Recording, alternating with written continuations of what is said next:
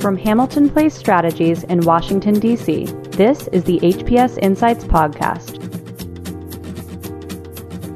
Welcome to HPS Insights, a podcast from Hamilton Place Strategies analyzing the current events impacting the business and political communities. I'm your host today, Andrea Christensen, a partner at HPS, and today I'll be talking to Elliot Owensby, a senior director also at HPS. We're going to talk about student debt, and we have some really good timing to talk about student debt. When we first talked about doing this, Elliot, President Biden had just extended the moratorium on student debt payments, and now we're getting word that he's considering canceling at least $10,000 in student debt for every borrower. So we certainly planned this right. Welcome, Elliot. Yes. Hot off the presses, literally minutes ago. There's a report of $10,000 forgiveness. Yes, very timely. Well, first, let's just take a step back here and talk a little bit about the facts on student debt. I mean, I guess I should say that Elliot and I have worked together on student debt issues and both just been very interested for many years. Yeah. Most of our Twitter DMs have to do with student loan related threads. So Elliot is going to tell us a little bit more about that. So who has student debt? How bad is it? Is student debt bad? Should we be thinking about it as bad debt? Is it more like a mortgage? Let's just kind of high level student debt in America. Go. Yeah. Oh, that's it. Okay, good. So I think student debt, and the reason I think that you and I have for a long time been sort of fascinated by student debt, but, really kind of higher ed finance in the US, the concept is, I guess we should just say as a baseline, right? Like the concept of student loans is very American. That's not how a lot of other systems work. But what it generally looks like in America today is effectively a subsidized loan with a capped interest rate that you receive from the Department of Education, like in 98% of cases. And typically that comes with roughly a 10-year repayment schedule. And so that is kind of the mechanics of what that looks like. People who have gone through this process know you basically borrow each year. We can talk a little bit about how the price of college might change from year to year. And then your student debt also needs to accommodate that. But that generally is the mechanism. What is equally fascinating about student debt is the kind of debate in DC, the debate in the media, certainly the debate on Twitter about, how big an issue it is or isn't.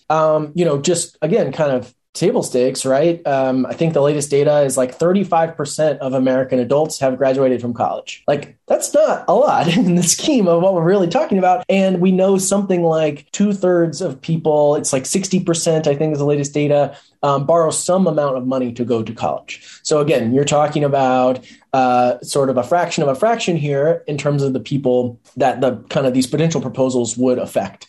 Yeah, I've seen about like 13% of the population. Right. So maybe it's an outsized share of the policy debate with a relatively narrow potential set of beneficiaries, I guess. Related to that, though, and I should give a lot of credit to the government data on student aid, right? And student debt, Andrea, you and I sit and go through the federal student aid database. It's remarkable, frankly, how transparent a lot of the data is around the federal student loan portfolio. And so if you compare, as we have at HPS at different points in time, what is the average in the media coverage of student debt? What is that average, debt burden versus the actual average of student debt? The actual median, I think, is around $22,000. We've looked at it at different points over time. Some cases that media average is like $80,000. So the policy debate is complicated by the fact that, I think not everyone's as familiar with maybe the data and kind of the facts on the ground, both in terms of what they're proposing and then what the potential impacts might be. Yeah. And what's always interesting to me is that the people that tend to have the highest levels of debt, people with $100,000 plus, are generally people who have graduate degrees. So we're talking doctors, lawyers, people we normally think of as high earners are the ones with the highest level of student debt. And the ones with the lowest level of student debt are actually those who tend to struggle with repayment the most, because in many cases they didn't actually finish college to get the degree that would give them the earning power to do that. So going to sort of the specifics of President Biden's plan, he said it on the campaign trail, and now we're getting indications today that, 10,000 in student debt cancellation. I mean, there's others arguing for total federal debt cancellation as much as 50,000, things like that. Let's kind of just talk about debt cancellation as a policy. A lot of economists generally seem to agree that it's regressive. It tends to benefit a small subset of Americans who are already better off than average. I mean, Adam Looney at the Brookings Institution found, I think, 1/3 of all student debt is owned by the wealthiest 20% of households and only 8% by the bottom 20%. So kind of just what's your take? What's the conversation right now in terms of, does debt cancellation writ large make sense as a policy? Yeah. Well, and honestly, I think a lot of it, you kind of have to start with why are people borrowing money to go to college, right? But and what we know, again, empirically, what the data shows is that if you go to college, if you complete a degree, you make more money than someone who did not either go to college at all or someone who did not complete a degree, right? And so generally speaking, as a matter of the return on your investment in borrowing that money to go to college, you're going to come out ahead. It's a good investment. I don't think it's anyone's favorite thing to do, obviously, but it's a good investment to borrow money and then in the future make much more money, especially on a lifetime basis, than someone who did not go to college or didn't complete a degree, right? Would you say that something like 10,000 then is much more reasonable? Exactly. And that pattern extrapolates, by the way. And you mentioned having $200,000 of student debt is a real outlier if you did not go to a graduate professional program, right? Generally speaking, the people who have that much debt are generally speaking earning a pretty good living for themselves as a professional, right? And so that's what I would start with when you talk about overall forgiveness, right? And you're right that there's this argument of the federal government has this portfolio of federal student loans, so it's totally within their right to just wipe it all out. And I'm not a lawyer. I'm not going to speak to the legality of that or whether there's an issue there or not. I have no idea. But it's true that as a matter of the data, the largest benefit would accrue to the people with the most student loans, which we know to be the people making the most money. So there's a mismatch there, right? Yeah, absolutely. I mean, and a lot of kind of commentators on this have just indicated that this could be an election play to try to drive out college-educated voters in November. So I have some data for you on that. Oh, do tell. I'm a bad guest. I forgot to share my data with you in advance. Okay, can I tell you though?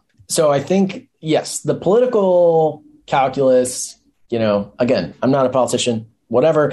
I think it's not hard to intuit kind of why this would be a popular political position, right? Debt forgiveness, just generally speaking. So again, due to our friends at the Department of Education, we know, for example, that for people under 24 years old, 76% of them have less than $20,000 in student loans. 0.5% of them have more than $100,000 in student loans. Okay. Roughly the same kind of proportion for people 25 to 34, 52% of them have less than $20,000 of student debt, and 6% of them have more than $100,000. As you might expect, that share that has more than $100,000 creeps up over time as potentially as you get older, depending on how you pay back the loan, but obviously most correlated with just more education and more expensive education. So the benefit here, in the cohorts I'm looking at are 24 and younger, 25 to 34, 35 to 49, 50 to 61, and 62 and older. Almost all of them have about half of that cohort, about 50% of that cohort, have less than $20,000 in student debt. So then you have to mirror that back with the politics of it. Is this a Gen Z play? Well, I don't know. 75% of them have less than $20,000. So it kind of, again, it's a little bit of maybe a narrative violation. I'm not totally sure that this magic $50,000 student loan thing, I guess if you get all your loans forgiven and then your friend gets more than that forgiven, you're more likely to vote for that person. But I don't know. The data is a little complicated. Yeah. And I mean, I think that, it's interesting. You see a lot on Twitter about people saying that, well, that's not fair if, I paid off my student loans. It's not fair if others do. I don't really buy into that argument that much. I mean, things change all the time. But what I do think is you're basically forgiving a bunch of debt that, at least for college graduates, are generally going to have a higher earning potential to actually repay it, and putting that burden on the majority of America that doesn't have a college degree and doesn't have student debt. And I think that there's some kind of fairness questions there when you get into that. But, I think this brings me to kind of a broader question on like unintended consequences. So like, even if we think that it's a great political play, you're going to drive people out to the polls in November. If you do this, like, what does this mean for like kind of historic inflation? What does it mean for kind of broader discussions about government spending and programs? I mean, Build Back Better has all kinds of, universal childcare, things like that arguably are more targeted to people who need that kind of assistance more. So talk to me a little bit about the unintended consequences. Yeah, well, and as my grandpa loves to say, like, I don't know, but I'll guess with you, right? So I think the debate around the impact of forgiveness, I think you've seen change pretty substantially from, let's say, like November of 2020 to today, right? And plenty of folks have weighed in with their various takes. But I think there are two kind of interesting, like, inflation related pieces, right? The first, like, I think the main argument or the main economic argument is that, look, I currently pay $400 a month or whatever it is. And if I didn't have that student loans, I would have $400 more in my pocket, right? I think and we've seen some of that kind of bear out with the moratorium. Let's take that as a fact. What I think that sounds like to me is people spending more money. And I think we've seen over the course of the pandemic, like, as demand has increased, so has prices, and paired with supply side issues.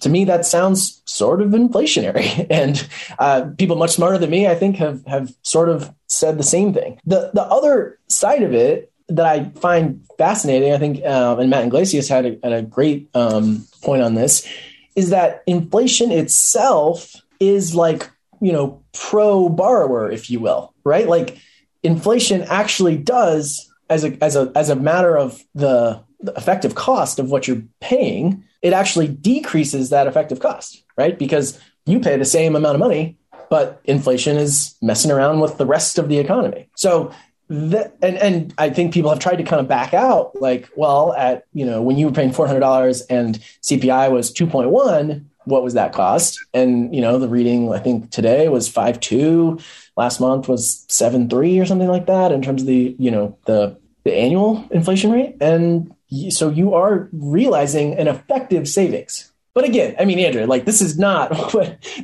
why people are pro forgiveness. This is not what people are talking about this is just what you and I like to chew on a little bit. And when we think about, what the data actually says. Yeah. I mean, that's totally fair. And on that point, we're going to take a quick break. And when we come back, we'll discuss what I consider to often be the elephant in the room, which is the cost of college. We'll be right back. Hamilton Place Strategies, HPS, is an analytical public affairs consulting firm with offices in Washington, D.C., New York, and California. HPS uses substantive analysis to understand complex topics and create public affairs tools to explain issues to target audiences and reach critical stakeholders. We achieve our clients' goals by enhancing understanding of issues, products, and companies, and ultimately improving outcomes. Learn more at hamiltonplacestrategies.com. or follow us on Twitter at HPS Insight. Welcome back to HPS Insights. I'm your host, Andrea Christensen, and I'm here with HPS Senior Director Elliot Owensby, and we've been talking about student debt, to cancel, to not to cancel. But one thing that's also really important here, and we haven't talked about yet, is the cost of college. So there's a lot of factors at play when it comes to the cost of college, but it seems to me that canceling any amount of student debt wouldn't really do anything for the next generation of college students who also need to pay for college, and many of whom are going to have to take out loans to do that. So kind of what are your thoughts here? I mean, are colleges getting off scot-free here, Elliot? You can't trick me into answering that one. I think in some ways, I have a small amount of empathy for the institutions. I think what's clear are a couple things, right? Macro. The first is that colleges are getting, fancier, the buffets are getting tastier, the amenities are, you can find, I'm not going to call anybody out, but I think you can find some examples where, relatively small liberal arts colleges have provided a world-class experience for their students, which is great. That's your prerogative, but obviously has a bearing on cost. I think the other piece for a lot of, I'm here in California. I am a proud graduate of the public UC system in California, but something that's true here, that's true around the country, are that the funding streams that have supported these systems for a long time have either been, speaking of inflation, not adjusted for inflation, or they've been actively eroded. And so you have, systems like UCs, but also broader colleges that are trying to figure out how to pay professors, run the facilities, give students the experience that they say they want on a budget, effectively. And what that generally means is higher tuition, right?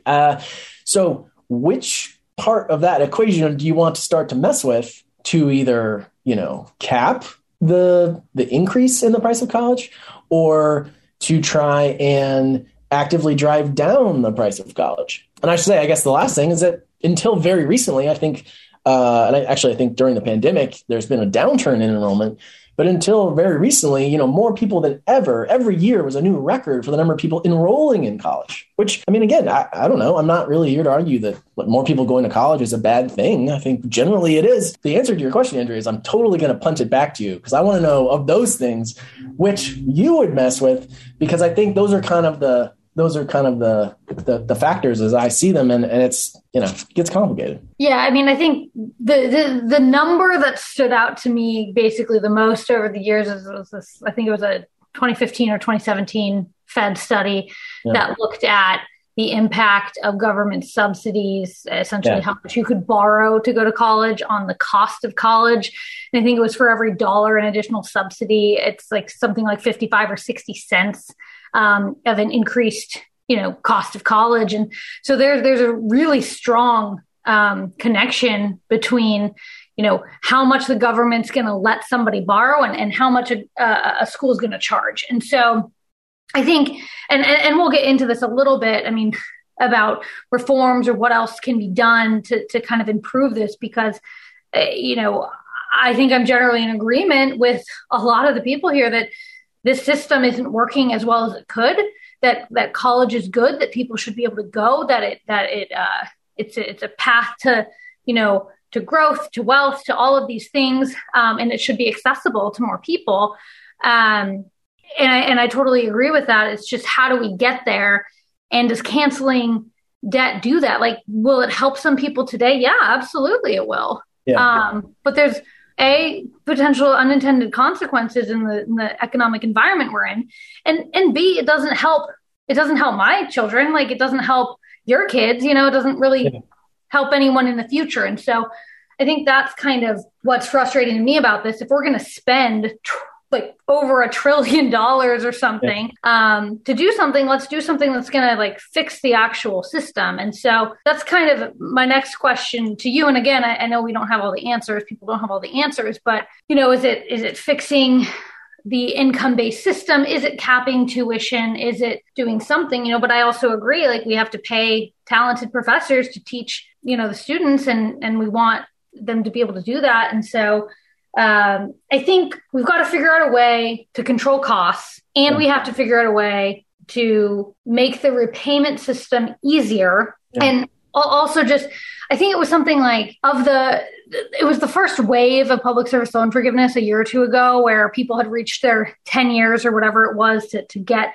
their loans forgiven. And I think only like 1% to 2% of applications got approved. So all these people who were like, I'm getting my loans forgiven because I've been working for the government or at a nonprofit for 10 years, we're just basically told, nope, you don't. So there's clearly some systematic problems that need to be addressed. Yeah. Yeah. I I was thinking back, I think when Senator Sanders ran the first time in 2016, there was a debt forgiveness piece paired with also free college, right, to try and kind of get at this dynamic. And I would agree with you that, I'm saying that's the proposal. I guess I'm not necessarily endorsing it, but, I think that, to me, it starts with what is the goal? What is the goal? Is the goal that there is no student debt in America? Okay. I mean, that's an ambitious goal, but if that's where we're going to head, then we can work backwards from there.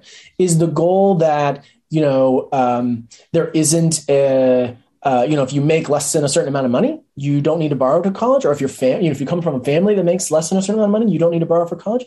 Okay, to me, that's we're getting warmer, right? That's on the right track. I don't think the goal is that, and I think this was the criticism of a lot of the free college proposals, is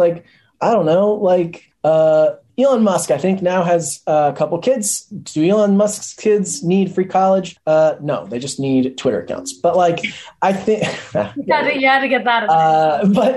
So it's what are we aiming for?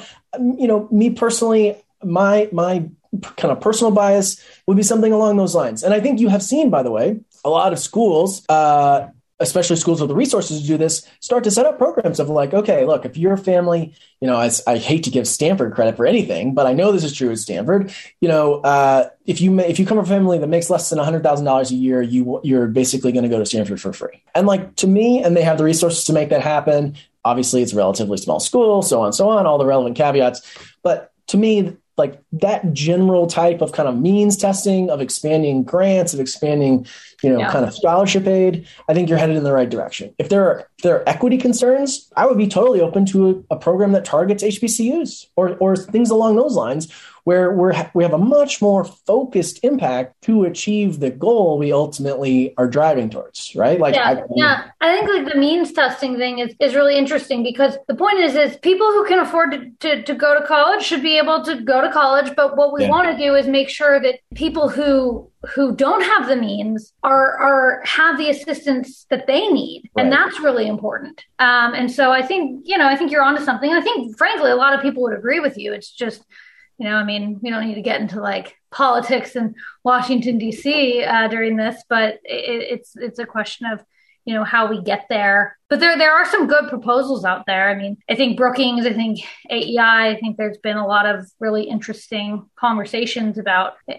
what we should be doing. I mean, I know, within higher ed policy, community colleges are, verging on a trope, probably, just given how many efforts over the years from many different administrations there have been to expand access. But I can't personally let it go without plugging it. I went to a city college. It cost me, I would say, I think my books cost more than my tuition. You have to do some inflation adjusting, but want to say it was maybe $500 a semester for each for my tuition. And then the books were more expensive than that. I was living at home. It more or less worked out for me, but I think that expanding that type of model is interesting. And actually, it relates back, by the way, to one of your prior points on most of the students at default. They borrow less than $10,000. That can be some of the for-profit schools, some of the I'm not here to cast aspersions on beauty school, but that general type of model. It can also be people borrowing living expenses and going to city college. Right. So I don't mean to make light of it. I was fortunate that it worked out for me, but we got to figure out how to make sure that, to me, that is what would be really regressive in higher ed, is if we inadvertently set up this whole system that excluded or disproportionately burdened the students that are really trying to get in there and access this opportunity. Yeah, no, I think those are all really great points. And that is actually all the time we have today to talk about this. If our listeners demand it, we can come back and have further conversation. Yes, of course. Yeah. But to everyone, thanks for tuning in to another episode of HPS Insights. Huge thank you to Elliot for joining us today. You can find out more about Hamilton Place Strategies' work and our podcast at hamiltonplacestrategies.com or by following us on Twitter at HPS Insights. I'm your host, Andrea Christensen. Thank you for listening. Thank you for listening to the HPS Insights podcast, produced by Hamilton Place Strategies. For the latest updates, follow us on Twitter at HPS Insights and follow us on the web at hamiltonplacestrategies.com.